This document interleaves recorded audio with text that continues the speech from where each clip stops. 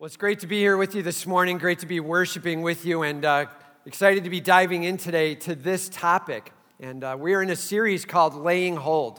Laying Hold, and we're talking all about what it means to have a prayer life where we're beginning to lay hold of all that God is, all that He's about, and all that we need to be about. And so we're not laying hold of God's reluctance, we're laying hold of God's willingness. And so important how often we start to feel like, I don't even know if God cares about this. And is there really any value in prayer if? Or maybe we even start saying words like, prayer doesn't work. And we start saying words like that because we're going down a path where we're beginning to practice what God has asked us to not be about. And in fact, what we're trying to be about, or what we're trying to look for, just isn't happening. That doesn't mean prayer doesn't work. That means our idea of prayer is not working, right? And so it's so important that we have a theology of prayer that is very biblically driven. And so we've been walking through what does it look like to have this prayer-centered life and all the different facets of it's affecting us, from our weaknesses to the role of the Holy Spirit and partnering together. And as we walk through each of these pieces, the power of God's Word and, man, the practicality of digging in to laying hold of prayer. And today we're going to talk about one facet specifically. We're going to talk about fasting, laying hold of fasting. And for those of you who've read any parts of the Scripture on a regular basis, you'll run into this phrase, and they were in prayer and fasting. They prayed and fasted. Those two seem to go together a lot, prayer and fasting. And so we're going to talk a little bit about what fasting is and about what fasting isn't, all right? So I just want to tell you, heads up, I changed my mind on Wednesday as to which passage we're going to do this week. As I was just wrestling through some things and praying through some things, I just felt like maybe there was some things we needed to go through that were a bigger, deeper dig into fasting specifically, all right? And so we've switched passages, so if you've got the bulletin, get ready. You're going to be scratching out just a couple of words, all right? We order these ahead of time, and they come in printed up, and we debated on Thursday, do we just scrap it and reprint? And I'm like, they can scratch out a couple words. It'll be fine, right? Y'all are fine with that, right? All right, so here we go. We're going to scratch out a couple of words. It's coming from Isaiah 58, starting in verses 1 through 12. Isaiah 58, verses 1 through 12. We're going to get back to the passage that was at hand today. We're going to preach that in a couple weeks, so don't worry, we'll get it covered. But Isaiah 58, 1 through 12, I really wanted to make sure we go through this as it speaks about what fasting isn't and then what fasting is, okay? So Isaiah 58. Can hear the pages turning, so I'll give you a chance to get there. It's all good. So we go to this Old Testament prophet. And so here's a little bit of the challenge. As we talk about fasting, a couple of things we need to note. Point number one. So a little bit of words to write down here. Ready? True fasting is not ritual with penance. You'll see it up here. True fasting is not ritual with penance. It is relationship with repentance. So I'm going to hang on while you write that two sentences down. True fasting is not ritual with penance. It is relationship with repentance. Still have a few people writing, so I'm going to be really patient. Normally we give you like one blank to fill in. You're like, whoa, this is a lot of words to write down, right? And true fasting is not ritual with penance, it is relationship with repentance. So let's do a little word definition here. Ritual. This is just actions we go through kind of rotely. We just sort of exercise these things either daily or weekly or monthly. It's just something we tend to go through. An action we tend to go through. In fact, we often imply by saying it's just a ritual that it's even without heart, right? So a ritual is kind of an action without heart that I regularly do or go through. Just make sure you've got that grasped. That's a ritual. All right, penance. Well, this is an act we do to try to pay for a sin. Right? I've done something wrong, and I'm like, God, I'm really sorry. I'm sorry I was over here and I lied. I'm going to go over and mow my dad's lawn 3 times for you. All right? It's when I try to do something nice in some way to try to cover up the sin that I already did. Everybody say that doesn't work. The only thing that covers sin is the shed blood of Jesus Christ, and all of God's people said, man, do not toy with penance. I am telling you, there are churches out there that want to make much of penance, and hear me, that is making little of the shed blood of Jesus Christ. We must grasp that. Shed blood of Christ alone covers. I will not cover it by some good action, all right?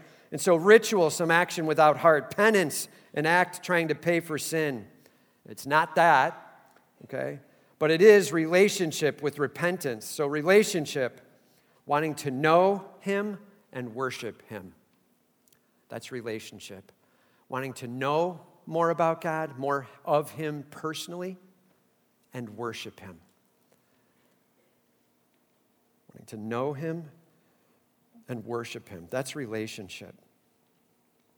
And then repentance. This is a confession and a turning. Confession and a turning from sin. It is not repentance to say, all right, it was wrong, okay? I'm going to do it again, but it was wrong. That, at best, is an admission, but it's not even a confession. Confession actually comes from a word in the original Greek that means I'm saying the same thing you are about that. I'm confessing it. I see it like you see it, God. And so then repentance. So I'm done with it and I'm turning from it. Has to be in it. It's an admission of it's wrong. It's a confession that I'm in the wrong spot, but it's a turning from that sin as well. Lord, please help me as I get away from that. And see, penance all too often is, yeah, I know I did it. I know it's wrong. I'm not going to change it. But here's some payoff for it. Does that work? And the answer to does that work is, no, that does not work. Man, it is Jesus Christ and His shed blood alone that covers.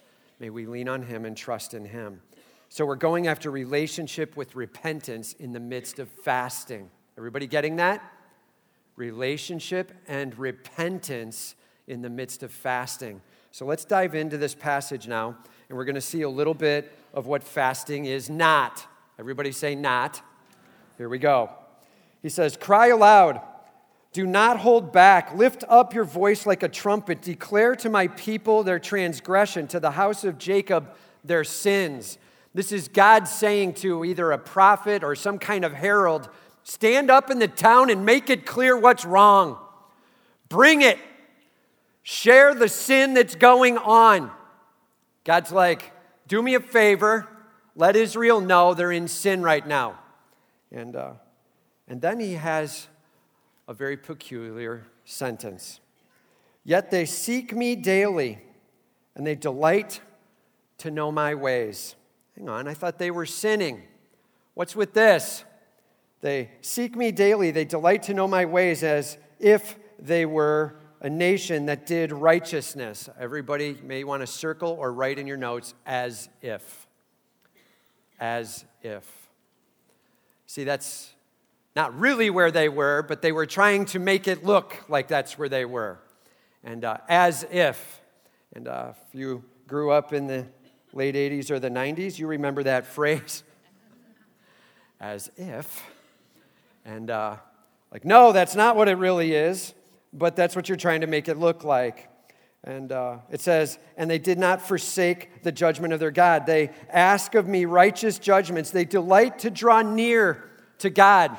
Their words are, man, do I want to know Him. Boy, do I want to draw near to Him. I long to know my God better. That's what their words were. But God's saying, as if. Like, that's not what it really is. We have a problem going on. And how often do we end up putting on our lips a statement of our desire, but in fact, the way we're living it out couldn't be anything further from that. I long to know my God, and I long to live for Him. I long to worship Him. I long to be in righteous obedience to Him. All right, now back to my old ways. And we just keep going back and forth and making it all about me. God says, here's what you're going to hear Him say. Why because that's what every complainer starts with, right? We hear it from the time our kids get to be about 3 years old. It just starts from then on, and it gets more and more excellent in its questioning format, right? But it's always the same. Why? Why does it have to? Why? Why not this way? Why? What we're really saying is that's not what I want, right? And he says here, why? They're going to quote, "Why have we fasted and you see it not? Why have we humbled ourselves and you take no knowledge of it?" God, we're saying we want to know you. We're fasting like crazy. We long to hear from you, and you are not responding. Why? All right. Hey, just a little news flash. When you're in that moment where you're like, all right, God, one of us is wrong. It's either you or it's me. We kind of know what the answer is, right? And somehow, Lord, make clear to me where I'm wrong would be a much better start to that beginning conversation, rather than saying, Lord, one of us is wrong, and I'm pretty sure it's you. And that usually doesn't go very well for us as we refuse and can't see and can't trust, and all of a sudden our faith starts wobbling, and we're not feeling like God is seeing us or hearing us or knowing us or understanding us, and we start crying out, why? And God has an answer to them. He says, behold, which means, hey, I have some insight for you that you're not going to believe. You think you're coming after me and pursuing me. You think you're longing to draw near to me, but check this out. In the day of your fast, you seek your own pleasure. You're looking to get things for you, and you oppress all your workers. And he's like, hey, just so we're clear here, you're fasting, but you're just wanting for you. It's one big giant, you're asking amiss that you might consume it on your own lusts. James chapter 4, verse 1. And James 4 is actually a really solid mirroring of this passage, by the way, as it talks about prayer and not getting and the wrong attitude in it. And it's amazing to watch James 4 roll out here. And clearly he had some of this in mind as he was walking it through. And it says, you fast, but you're seeking your own pleasure. You oppress all your workers. Like, you're saying you want to follow me, but you're mean, man. You're not even a nice person. You, in the workplace, is like, this is going to be all about me. And you're not trying to do what's best for someone else. And you're not trying to think about what's best for the overall organization or the overall, for the church here, the ministry. You're not trying to do what's best for glorifying God. You just want what you want for you in your selfish ways. And so you press in hard, and people are hurt and reeling because you're just demanding and selfish. And man, I'm telling you, fasting and seeking your own pleasure, pushing people around to control them and not caring about what's best for them. Everybody say that's a bad plan. That is not fasting, okay? And he goes on here, he makes it even more clear. He says, behold, which means, check this out. You fast only to quarrel and to fight. They're literally like, okay, God, I'm over here and I'm on my knees and I haven't eaten for a day and a half. Lord, please give me what I need to show Bill how wrong he is. Right? That's where they're at, man. They're like, I'm going to fight on this one. I'm going to show you how wrong you are. I'm going to go get God to give me my way, and then we'll see who's right, mister. And there's a bit of quarreling and fighting going on amongst each other horizontally, and they're actually even quarreling and fighting with God himself. Because they're like, God, why aren't you giving me this? I should get it. And it says, and you hit with a wicked fist. Man, things aren't going well that day, are they? Right? I mean, there's somehow out there, now, this very well may be a metaphor where they're just being mean and harsh, and or it could be they're actually getting a bit violent. At some level, they are not living out with character what God is all about. You say you know the one who is love, but the thing you're doing and going after couldn't be further from it. Get to know him who is love, right? And a true fasting, man, it is not about some selfish, self-aggrandizing, forceful, controlling, manipulative approach to life. He says, fasting like yours this day will not make your voice to be heard on high. Bam. Let that verse settle. Fasting like yours this day will not make your voice be heard on high. Your heart could not be further from me, and you're trying to bring a ritual, and that's it. And that doesn't get it done. That is probably one of the most strong sentences on fasting I think I've ever read. And if you really want to dig into, Lord, what does fasting look like? Make sure you grasp these first 5 verses and the depth of what needs to come along with fasting, all right? The character of life that comes with it. And notice he says now, fasting like yours will not be heard. Is such that fast that I choose? And the answer to that is? The answer to that is no, right? God's like, do I choose this fast? The answer is, it's like, I don't want that. That's not where I want you to be. That's not even close to what I want for you. A day for a person to humble himself. He's like, all you're doing is using fasting to beat yourself up. In fact, he goes one step further. Is it to bow down his head like a reed? Like picture a heavy wind blowing and pushing something down. How often people actually start to use fasting for all the wrong reasons. And they begin to step into a fast like, okay. I know I've been in so much sin here. It's been wrong. I get it. For the next 2 days, no Twinkies. That's what I'm giving up right now. I'm going no Twinkies. And then you try to see how that works, right? And you get through a couple more weeks and it's still not working. And you're like, this is going nowhere. And it gets to a point where you're like, okay, I'm not going to eat for 3 straight days. Nothing. And my whole time I'm simply saying this, God, I'm horrible. And everybody say, that's not a biblical fast. That's not what we're called to do. It's like, it's not to beat you down like a reed that is knocked down and bowing his head. It's not about that. It's not self-abasing and self-abuse to try to make good with God. See, we're still trying to own the problem ourselves there. And he says, we're to spread sackcloth and ashes under him. And like, hang on, I thought sackcloth and ashes was a thing they did in the Old Testament. He's like, yeah, just so you know, though, you're missing it. You're beginning to turn this into all right, I know I was wrong. I'll do this thing where I try to woefully, sorrowfully pay a price back myself. So I'll sit and grind my knees into the turf on this sackcloth and ashes. I'll make myself look horrible, and I'm trying to just pay. That is what penance is. I'm just trying to make good for what I did wrong. There's no such thing.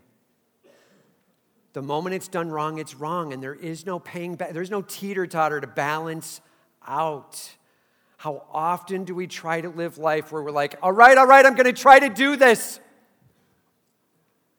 How about this good thing in place of that bad thing? And it doesn't get it done. Fasting. It's not us trying to fix our sin problem by ourselves, and all of God's people said. It just isn't. It says, will you call this a fast?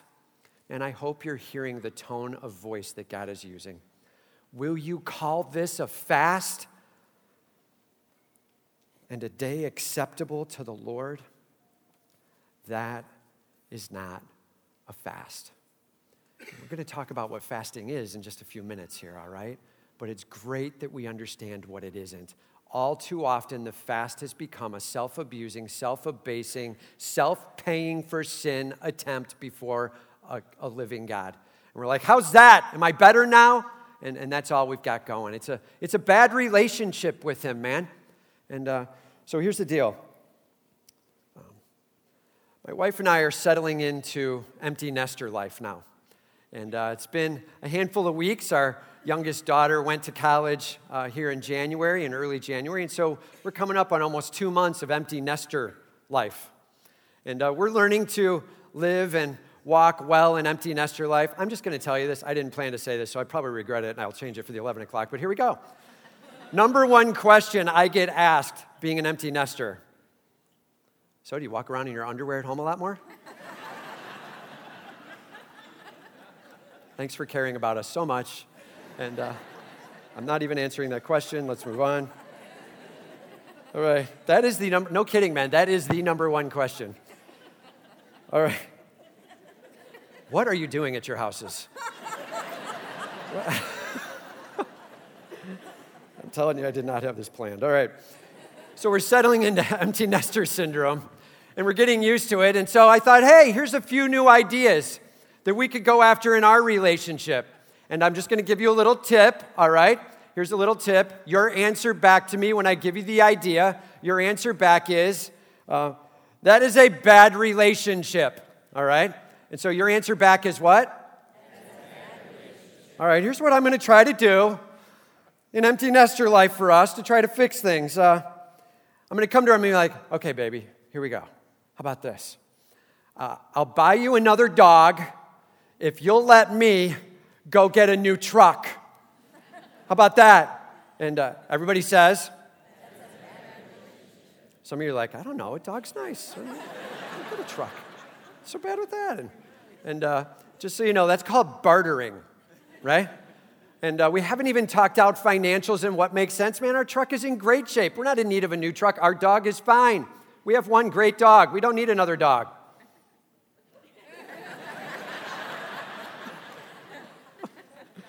Enough said. Yes. Or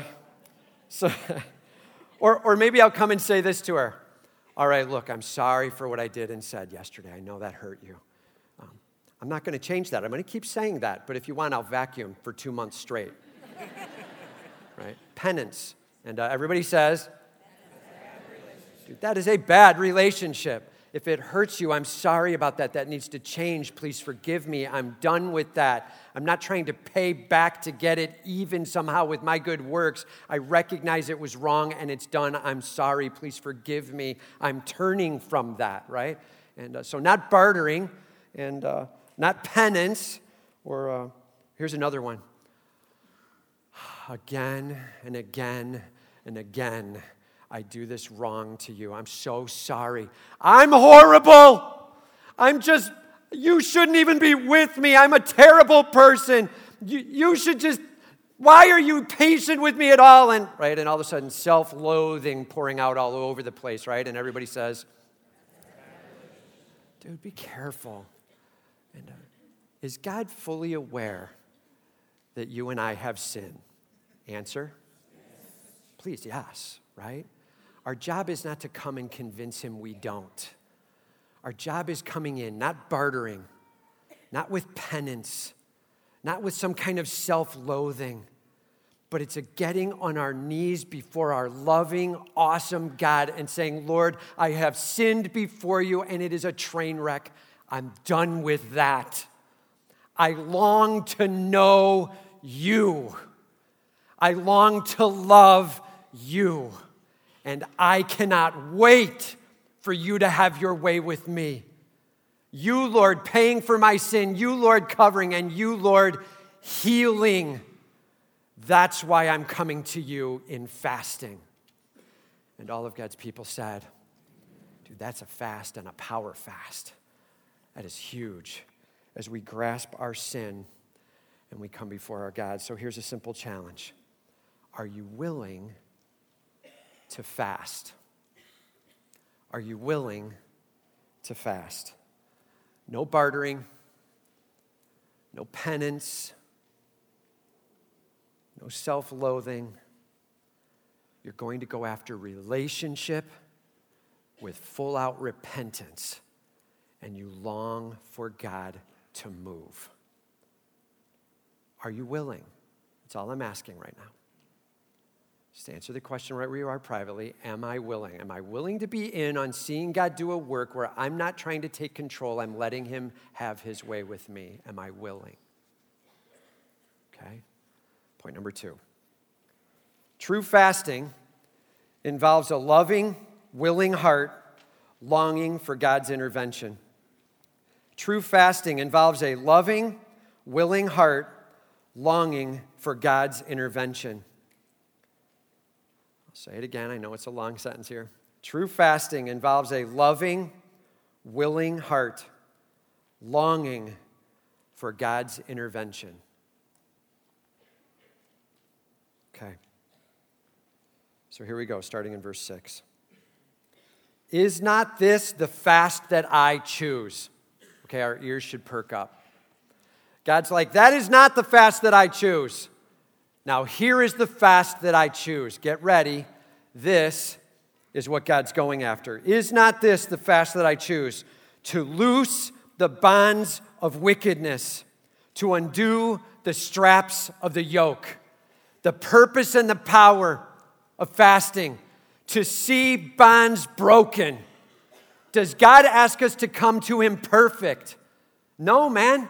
The entire purpose of fasting, he's like, I long to see fasting where you come to me and sin bonds are broken. In other words, you're coming with sin.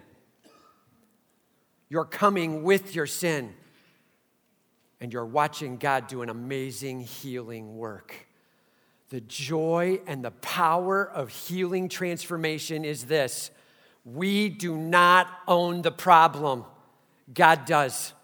We're coming to him and we're handing it to him. Lord, please forgive me. I'm done with it. You do your work. We come to see him loose the bonds of wickedness, to undo the straps of the yoke.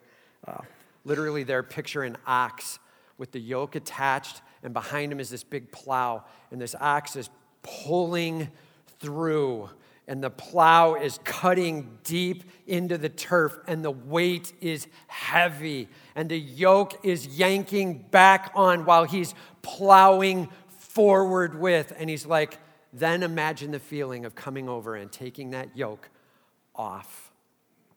And the ox takes one step forward. Can you imagine that feeling now of that heavy weight gone? God's like, that's a fast. You come to me with the weight of sin dragging you down, and I will disconnect that yoke and watch miracle happen as God does an amazing work in your life. To loose the bonds of wickedness, to undo the straps of the yoke, to let the oppressed go free. To let the oppressed go what? Free, man. Fasting brings freedom. If fasting brings prison, we're doing it wrong. If fasting is beating myself up, we're doing it wrong. Fasting brings freedom, a breaking out, a breaking away, sin done, victory had. Is it not? Get ready now. He's turning to, if it's affecting your heart, then what will it do with your actions around you? Is it not to share your bread with the hungry, bring the homeless poor into your house, when you see the naked to cover him? In other words, he goes through the 3 basic needs: food, shelter, clothing. He's like, isn't it that you're getting a heart for your God and a love for others as you let that spill to the streets? Then you start providing bread where it's needed. You start providing a home for someone to stay in or getting that care for them so that they're not homeless. You're bringing food, shelter, and clothing to them. And you're caring for them in the midst of their journey of pain. A true fasting will make you deeply aware of the pain and the hurt around you. And there will be a very practical love that starts to take place in your life for those around you. He says, and not to hide yourself from your own flesh. What's he talking about here? He's like, hey, in Israel, you're looking around at all these other people that are struggling. They're Israelites as well, man. This is family in some way, shape, or form. This is your blood, your own flesh. Care for them. And so now we come forward into the church today, and it's like, hey, look around you. These are your brothers and sisters in Jesus Christ. Long to hurt with them, long to care for them, long to protect them, long to run beside each other for each other. This is family, man. Let's care for each other. That's what he's saying. Let's make sure that we grasp the sharing of family together. It says, then shall your light break forth the dawn, and your healing shall spring up speedily. Then shall your light break forth the dawn. I mean, I can't tell you how many times I've been out hunting early in the morning. You get out there before dawn, and you're sitting there in the dark. You can barely see in front of you. You can barely make out some of the shadows of trees and where the deer may come through at or whatever it might be. And you're sitting there waiting, and as the sun just starts to crest and it cracks the dawn and the sky lights up and everything starts to get brighter and you start seeing things the way they actually are, right? He's like, you can be that in your community. As God is working in you, his light shining through you, 2 Corinthians chapter 4, and you like a jar of clay, fragile and weak, but the power of God Almighty shining through you. And people are like, this is amazing. This is awesome. Look at who God is as the light of dawn cracks the day. He says here, this is a huge privilege of being a part of it, and the healing shall spring up speedily. Please note, when God is at work, speed is a part of it, right? And God may choose to be working on other parts of us. And so we're like, God, why aren't you breaking this free for me? And he's like, hang on, I'm breaking you free in another area, right? And so make sure you get the memo from God as to where he's working, man. Listen well. Have some discernment. God, what do you see in me that needs to change? Search me, oh God, and know my heart. Test me and know my anxious thoughts. What yoke are you breaking free? Because when God works, he works speedily. And all too often, we start manipulating and controlling and making it about self, and I've got this, and I'll show this off, and I'm not going to let God work, and why didn't he do it over here? And the whole thing starts imploding as we've taken control. Everybody just say, that's a bad plan. Man, and that fast won't get it done. He says, your righteousness shall go before you, and the glory of the Lord shall be your rear guard. I love that. Like as you're getting healing, your righteousness literally starts to be the front end of the processional of this coronation march. And the front end of the processional is this righteousness now pouring out of you. You came with your sin, but the march is this righteousness coming out. God's doing a work in you, and your rear guard is God's very glory and righteousness. Praise be to God. We are shored up and protected by the Almighty King. And all of God's people said, man, hear me on this. 2 Corinthians chapter 3 says that the Holy Spirit transforms us from one degree of glory to the next. It is his work, not ours. We come with the fast longing for God to break free of whatever we've been holding on to. He breaks that yoke free. And the sin you've been experiencing is done. Speedily done. And you begin a joy dance parade of like, this is awesome. I've seen victory. And this is stunning what God is doing. I'm telling you, seeing life change will rock your world. Do not go for the lame, silly, I'll pay for it myself. It doesn't work, and it leaves us filthy sick with ourselves for life. Long for God to do his healing work that only he can do. And for you to have this dance of joy, this parade with God's glory being your rear guard. And all of God's people said, and how real are you on your sin? How ready are you to see that broken and Christ glorified? It is time. It is time to be done being satisfied with less than what God has for you. It is time.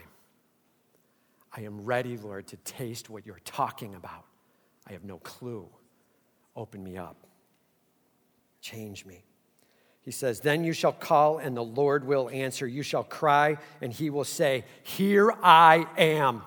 Have you ever had a moment in your prayer life where it went from, Lord, I'm saying things and I wish they were true, but it's just not working. And all of a sudden, thunderously into your soul, you are assured, here I am. I am with you and we're going to do a work. Let's do this thing for my glory, for your joy. We are going to bring this victory through. It is time. It is time for us to taste of what God has in store, not what our lame little minds could envision. It is time for God to get all the glory. He says, here I am. If you take away the yoke from your midst, the pointing of the finger and the speaking wickedness. That's a bad fast. If you get rid of the bad fast, where you're making it all about you and you're trying to carry the heavy, and you're speaking poorly of others and you're attacking out, and it's all self-absorbed. Get done with that trip. And then it says, and if you pour yourself out for the hungry and satisfy the desire of the afflicted, then shall your light rise in the darkness and your gloom be as the noonday. Let God speak to your soul as you come to him with this one simple phrase, I don't have it. You do. I'm trusting you, God. I'm done fighting. Let him break the bonds of sin, maybe like never before, as you hand this over to him and watch God do a healing work. The hope. It says here, and the Lord will guide you continually and satisfy your desire in scorched places. Man, check that promise. And the Lord will guide you continually. We're told the Holy Spirit, he is here to guide us into all truth, and he takes up residence in those who trust in Jesus Christ. He indwells. We have the Holy Spirit with us, and he will guide you into all truth continually. He will satisfy the desire in scorched places. In other words, you might be like, this hurts. And yet there's a strange, awkward satisfaction as God is doing a work in me. This world is broken. This circumstance is terrible. This pain is almost unbearable, but with my God, it's strange to say, but it's like satisfying. The healing he's doing in me, I'm telling you, God uses pain as a crucible to walk us through to life change. And all of God's people said, right? And we'd love it if he found a way to use comforts to walk us through to life change, and it actually worked. The reality is comfort makes us more self-absorbed. And God does walk us through this broken world, and his power pouring on, and his life change into your soul, and a healing that takes place, and a yoke that is broken that you cannot do yourself. Period. It says, and make your bones strong, like the metaphor of broken bones getting healed. You shall be like a watered garden. Picture the bright greens and the colors, and especially now with the temps we're getting, right? And the flowers breaking out and the rich, healthy life of a watered garden. You shall be like a spring of water whose waters do not fail. Whose waters, like an endless spring pouring out freshness of cool water. Your ancient ruins will be rebuilt. You'll be like that broken down city that is put back together, and the glory of God poured out through you. You shall raise up the foundations of many generations. I love this statement now. You shall be called the repairer of the breach, the restorer of streets. The repairer and the restorer of your soul working in you so that you can have the message and the testimony that God is alive. I celebrate him. He is working in my life, and the victory that I experience right now, I have never tasted anything like it before. And I long for one more day of that, for one more victory of one more sin set down. Less of me, more of him. May God get all the glory. Man, may he be lifted up. He is perfect. He is love. He is truth. He is hope. He is healing. He brings the power, and we do not. Amen? Amen. Hear me, man. Do not bring a weak, pathetic, me-only fast to the table. It doesn't get it done. It is time to make much of our King. A fast that's all about relationship with a willing and longing heart. And so let's just say this at the end here. Page 143 of the book, Victorious Praying, power quote it says, voluntary denial of a normal function for intense spiritual activity. That's a fast. Voluntary denial of a normal function for intense spiritual activity. That's a fast. And that's page 143 in the book that we're walking through in our small groups. And Lord, help me to set aside for a little bit a normal function that I might worship you in spiritual intensity, longing for you to do a work. All right? I don't really know how to do a fast, Tim. All right, let's just close it with a real practical 5 steps. 5 steps to fasting. Number 1, prepare your heart and your body. Before you start fasting, prepare. Prepare your heart, like, Lord, I'm just wanting to get some sin confessed here. I want to get real what I need to get after. Just prepare. Lord, what do I need to even be thinking about? What needs to be broken in me? Lord, what needs to be changed? Lord, what should I be praying for? And then your body as well. If all you're eating is junk food, and then you go into a fast, it could be a rough moment or two as you're experiencing the lack of food. And so be careful, all right? Just a little bit of adjusting what you're eating, getting into a little healthier moment so your body's ready to rock, all right? And so prepare. Be a little bit wise, just a day or two there of preparing to make sure you're ready to go. Number 2, choose your purpose. Choose your purpose. Is it a personal walk? Is it maybe for a family member? Lord, I'm longing for them. I'm longing for them to see a breakthrough. I'm longing for us to have direction and clarity. Lord, should we take this job? Lord, should there be a move? Whatever it might be, Lord, give us wisdom and guidance. And or maybe it's church strength, or maybe it's just a witnessing. Lord, who should I be sharing with? But most often, a personal walk and a breakthrough of sin. Lord, help me to put this before you. Choosing your purpose. Number 3, choose your plan. Well, I saw that Jesus fasted for 40 days, so I'm going to start there. Y'all get that's a bad plan, right? And so the right way to talk about Jesus' fast for 40 days is that was a divine fast. That involves something supernatural going on. Please don't do that. That is not everybody say that is not correct. Do not go after that. We're not advising that, all right? Super careful along the way. Be wise to the physical as you go after the spiritual. And so here's one that's pretty easy, actually. Just kind of a 24-hour fast. You're actually only skipping 2 meals. So you have dinner on one night, and that's kind of the last moment. You'll skip breakfast and lunch. You'll break the fast on dinner the next night, right? That's a very easy fast. You're breaking breakfast and lunch only, and it's just that one day. It's a 24-hour fast. That's a nice, easy one. There's a variety and means of going after. So now it's like, what am I fasting from? And make sure that at your fast, most typically we talk about a fast as being something from like food, like avoiding the meals, right? And just hanging on during those moments and instead replacing that with prayer time. And so choose your plan. You're going to be probably skipping a couple of meals. 24-hour one's a nice one. If you want to start with a 12-hour one, then maybe you just do that, and you're just doing half a day, and you're praying in place of a meal, okay? And you're making sure that time that I would have been feeding my body, I am now instead feeding my soul, okay? Instead of feeding the body, I'm feeding the soul. And then there's all kinds of fasts. You might be able to fast where you're like, I'm going to give up whatever, and you choose something that you tend to use as sort of a favorite moment, and you're going to give those up for a little while and go after that for a season, and just taking a time where you're making much of your God instead of that. The easiest one is skipping the 2 meals, making it a 24-hour fast.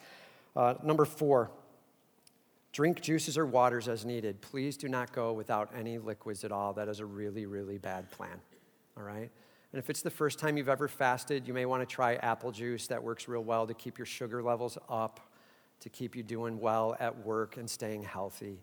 And just be wise to it, okay? Be careful as you ease in. And you're like, Lord, I just want to set this aside for you. This isn't about beating my body up. It's not about that. This is about making sure that you have your way in me. And Lord, I'm here just humbly wanting to hear from you and handing it to him. So you're preparing your heart and body. You're choosing your purpose. You're choosing your plan. Then you're drinking some juices and waters as needed, making sense out of that. And number 5, you end it again with prayer and hope. The whole thing closes out before you break the fast with one last, God, this is all about you. I would strongly recommend that when you go into a time of fasting and prayer, that you're reading Scripture back to your God. Get some passages that you're going after that can be a great time with him, all right? It's easy for your mind to drift. It's easy for it to wander. Let's get it back centered on him. And all of God's people said, that's the practicality of a fast and the purpose of a fast. The fast, it is not, everybody say not.